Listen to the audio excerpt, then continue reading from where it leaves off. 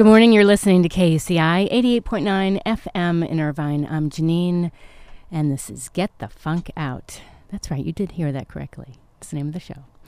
All right. Standing by to join me is author Monica Sawyer, and I loved her book. It's called Choose Bliss, The Power and Practice of Joy and Contentment. Good morning, Monica. Good morning. Thanks so much for calling in.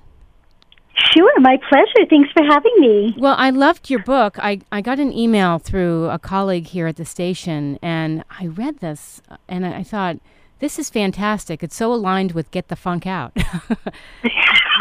You know? Yes, I love the title of your show. Oh, thank you. It just made me giggle. Good. Then it worked. It's perfect. Tell me, what was the inspiration for this book for you?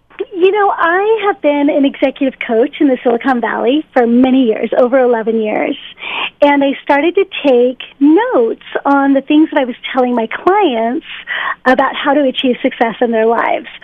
And one of the things that I realized was that my history was a really good guide for what I was teaching the people around me and the people that were looking to me for help. And so this book actually came out of the journal that I kept about my clients and about myself and what I was learning during those years on how to have a more successful and more joyful life. So that's actually how it all came about. And I just wanted to formalize it. I did not want to keep it in a business context because it really applies to every aspect of our lives. Sure. And in fact, if you do apply it to every aspect of your life, you feel more joyful. You feel more blissful, you know? Okay, so that's why I wrote it more for the general public. Well, and I wanted to ask, so how would you define bliss? What is that actually? Great question. And there's a lot of misperceptions, I think, when people hear that word. So let me start with what it's not and what I hear from people, okay? So it's not about being happy all the time. Mm-hmm. It's much deeper than that. It's not about being so content with life that you aren't motivated to do anything else, and it's also not circumstantial. I see bliss as a way of being and living.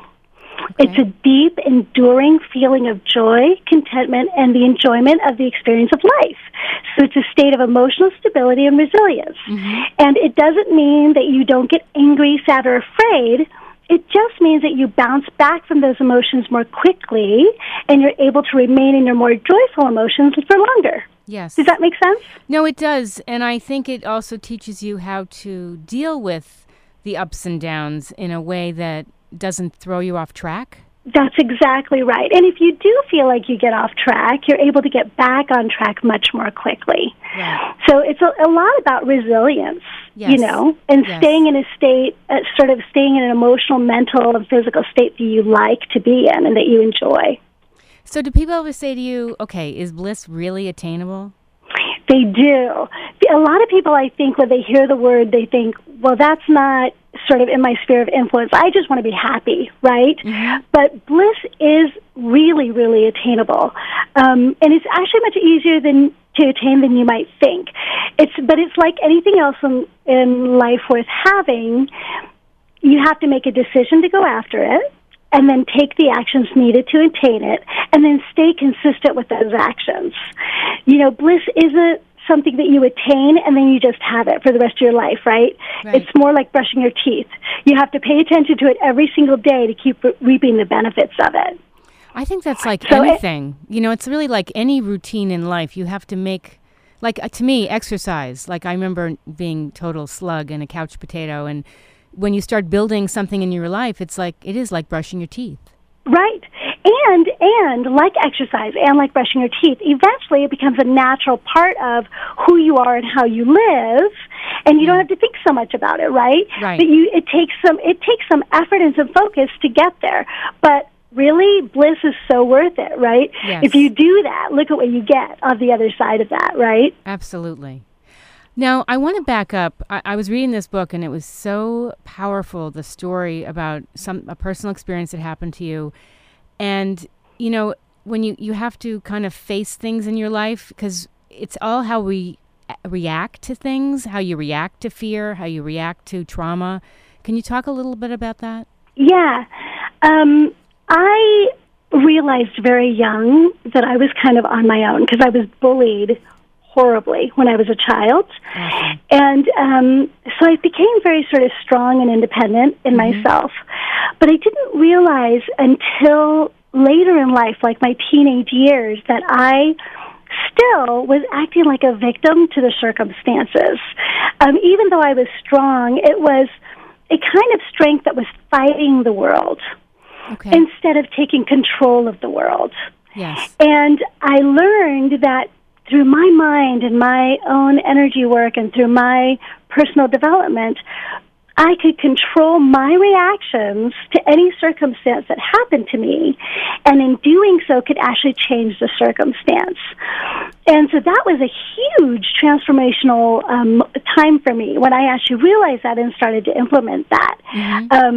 And I will confess that, you know, I've had many challenges even since then, and there have been many times where it's so tempting to just say, I can't believe this happened to me, and get really depressed and sad. Right. But when you step back into your power and you realize that you have control over your reactions, yes, you're able to step out of that, right? Yes. So, you know what's interesting I wanted to bring up? I realized something, the expression, you can kill them with kindness, that sometimes you meet people and they can be really mean to you, because I was bullied too, I was mentioning earlier when I was little. And when you shift it, instead of running away from the people that are bullying you and try to be nice to them, they're like shocked. And I remember the girls that bullied me, I went up to them and they were jumping rope, double dutch, and I'm like, can I try? You know, and they all of a sudden were nice to me, like I wasn't afraid of them. Right. Right. You know, it's interesting. I've had people actually have a negative reaction to that idea of killing them with kindness. So I'd like to address that for a minute. Go ahead. It's not about being really, really nice because you want to be liked. And it's not about pleasing everybody around you. Right. It's about taking control over a situation and putting your best foot forward. And allowing yourself to be your best self. Now, whether they accept you or not is irrelevant. It's how do you feel when you're being that person. Yes. And what's interesting is that usually the world responds really beautifully to that tactic, right? Right. But it's really about empowering yourself. It's so uncomfortable to be fearful of people, obviously, and intimidated. And I feel like it's good to have the strength to shift that. Right. You know? Yes, I do. I do know. I absolutely agree. So I want to talk about, you wrote a chapter on core values. Could you explain what that is to people? Yeah. So each of us has a set of core values that are deep down inside of us that have been acquired maybe through life or through culture or through experience. But they're values that we live by. And there are, in general, I would say 5 top values for most of us. And what's really interesting is every client that I ever asked, what are your core values, they would be completely kind of dumbstruck. Like, they hadn't thought about that. What are my core values, you know? And then when we think about that, they might say something like, well, my friends and family are my deepest core value. But when it comes to living their life, they put their work first, above and beyond everything else, to the detriment of their marriage and their relationship with their children and their parents and like that. So, or someone might say, my core value is freedom, and then they go start a business, and now the business owns them, and they have no freedom to do the things that they want. So it's an interesting topic that people have to do some serious soul searching to find out what they are. Then, the key to living a truly blissful life is to always make sure that whatever you're doing is aligned with those core values. Because our deepest struggles happen when we go against what we truly believe and want and need in life. And so that's why I start any conversation about bliss by talking about core values. That makes total sense, because everything is all aligned, you know, like you say one thing and then you do another thing. And I don't know if you've heard this quote by Mahatma Gandhi. He says, true happiness is when what you say, what you think, and what you do are all the same. Oh, I love that.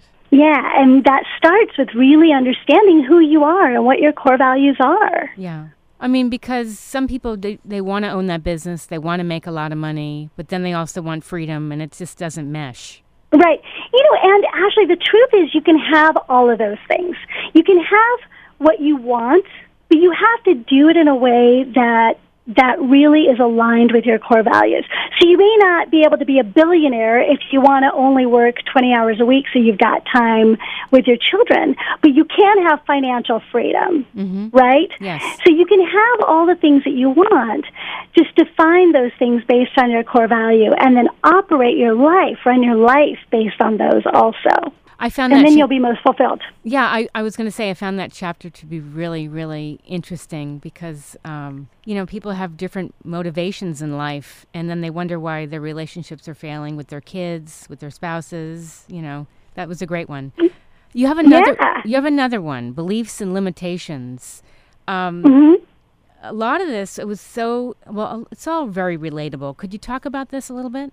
The beliefs and limitations? Yes, like judgmental thinking, black and white thinking. So when we talk about bullying, you talk about people having a set of beliefs that they are willing to act on, right? Yes. Children are often given those beliefs by their parents, right? And then they make them their own, and then they interpret them and express them in a certain way. In my case, they bullied me, right? Oh. But as you grow older, you maintain those beliefs. Yes. And those beliefs limit your capacity to experience life and to grow and to learn new things. So it's really important if you've got these limiting beliefs to sort of figure out what they are. Right, I've got a whole list of different kinds of beliefs, like judgmental thinking, black and white thinking. Yeah. He said, she said thinking, right? And the he said, she said is, he said that, so this means that, right? Which is all based on our own personal interpretation. Yes. Right? So, and you know that because someone can say something and three different people will take it in completely different ways, right? Yes. So we all have these ways of thinking, and none of us are perfect, right? We do have a right to discernment and to liking things and not liking things. But what you want to be careful of is not pigeonholing yourself so that you can't expand and grow your mind and your heart and your capacity to experience life. And a lot of times our limiting beliefs and those judgments and that sort of thing really limits who we're able to be and how joyful we're able to feel. Yes. I know, because we're a sponge when we're growing up, and so if you grew up around somebody that was very judgmental, chances are you'll be judgmental. And I loved some of these sections in this chapter about beliefs and limitations. I was thinking about how powerful this is when you're in a relationship, because sometimes you take your baggage from one relationship to the next relationship, and then that poor person has to deal with that, and they're thinking, wait, I'm not that person you think I am. Right. Or I didn't say that, or I said that, I didn't mean that. How did you take it that way, right? Yes. Because they have a completely different frame of reference than you do. Yes, yes. My poor husband, I don't know if he's listening, but he understands, because I remember being in a relationship and it was not a great one, and then taking that baggage over to him, and he's like, what? Where is this coming from? Yeah. And that's what happens, That's completely what happens. Go ahead. I'm sorry.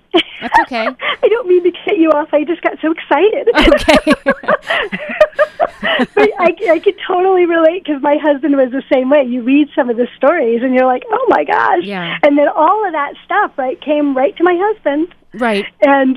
And fortunately, he was so kind and gentle and accepting that we sort of worked through it together. That's great. But really, it is our own responsibility to manage that so we don't damage our relationships, I find it very interesting. By the way, if you're just tuning in, we're speaking with Monica Sawyer, the author of Choose Bliss, The Power and Practice of Joy and Contentment. I find this really interesting you wrote this book, because I feel like you went through some really, really tough emotional times, and then you made it into this passion of yours as your career, and it was so healing. Am I right? Absolutely.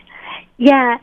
I think that that's true for any coach or anybody who has to write a book where they have to really look deep inside themselves for what they're trying to say. Because it was so challenging to really re-experience so much of this stuff that I had gone through. Yes. And then really empowering to know that I made it and know that I've become this person that I am today. And then I feel so vulnerable because the story's out there for people to read and Sure. look at and examine. Right. And then I also feel so excited about the kind of impact it can make on people's lives. So it's really interesting. Writing this book has been this huge emotional wave through my life, and I'm grateful for it. And it fills me with hope for what it can create in the world, you know? I So love it. it's been quite a journey. I know, because I said to you, it seems so cathartic that you did this. Yes, it really, really was. There were many evenings where I just cried Aw. again, you know? But, like, wow, wow, look at what I've been through. Look at where I am. Look at what I've created. Yes. You know? Yeah. And you have a powerful message, several messages to get out there to people. And it's tremendous life lessons for people that are hurting. Yes. Go ahead. No, please go ahead. You first. I think one of the things that I really want people to understand is that we've all been through our stuff, and some of us have been through much more difficult stuff than others. You know, difficult challenges in life are very real. Just because we want to think a certain way doesn't mean that the challenges aren't real, and scary. Yes. But all of us have been through stuff, and we do have the power to pull out of it, Right. So. Okay, so I was going to say, I remember reading the section in your book how here you were picked on and you felt you were unattractive, and then you go to India, and what happens? Oh my gosh, that was so cool. I go to India, and everybody, this is a little embarrassing for me to say, but everybody thought I was like drop dead gorgeous. Embarrassing. Like everybody wanted to meet me. You're a rock star. I was a total. Yeah, it was a total rock star. It was so much fun, and it gave me, again, it totally shifted my perspective that is great. On who I was, because I'm a completely different person in different countries, but I'm not, right? Yeah. I'm the same person, it's just a different perspective. Oh, well, you're valued differently in India. You're right. And you're picked on here, or you were, which is so sad, Yeah, but yeah, it is sad. Yeah. But it was really, really cool to have that experience, and that's when I really got that I am me, and I have control over how I react to circumstances. That's great. And I wanted to bring that experience that I had in India back with me to the United States so I could enjoy it for my whole life, not just while I was on vacation in India. You know what I mean? Yes. Now, you have a website, coreblisslife.com. If people go there, do you have a little something for them? I do. So all of us have a source within us that we can use to get anything that we want. This is our life source energy.